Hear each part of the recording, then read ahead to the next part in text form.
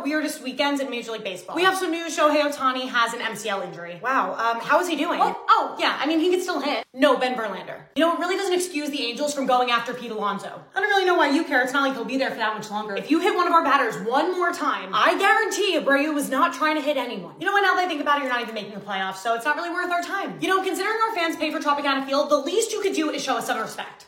Hey, if we're doing an August report card, we get an A+, right? I'm not having fun. Seriously, think about how much money you spent at the deadline and you still can't win some games. Well, to be fair, the Mets are still paying for Scherzer, so. Verlander's better. Is not. Is too. Scherzer has more strikeouts. Verlander has a World Series. So does Max. Okay, well, Verlander doesn't get mad all the time. Yeah, except when he drops an F-bomb over a pitch com, which is pretty ironic considering Alex Cora is the reason we have a pitch com. All right, in other news, wait.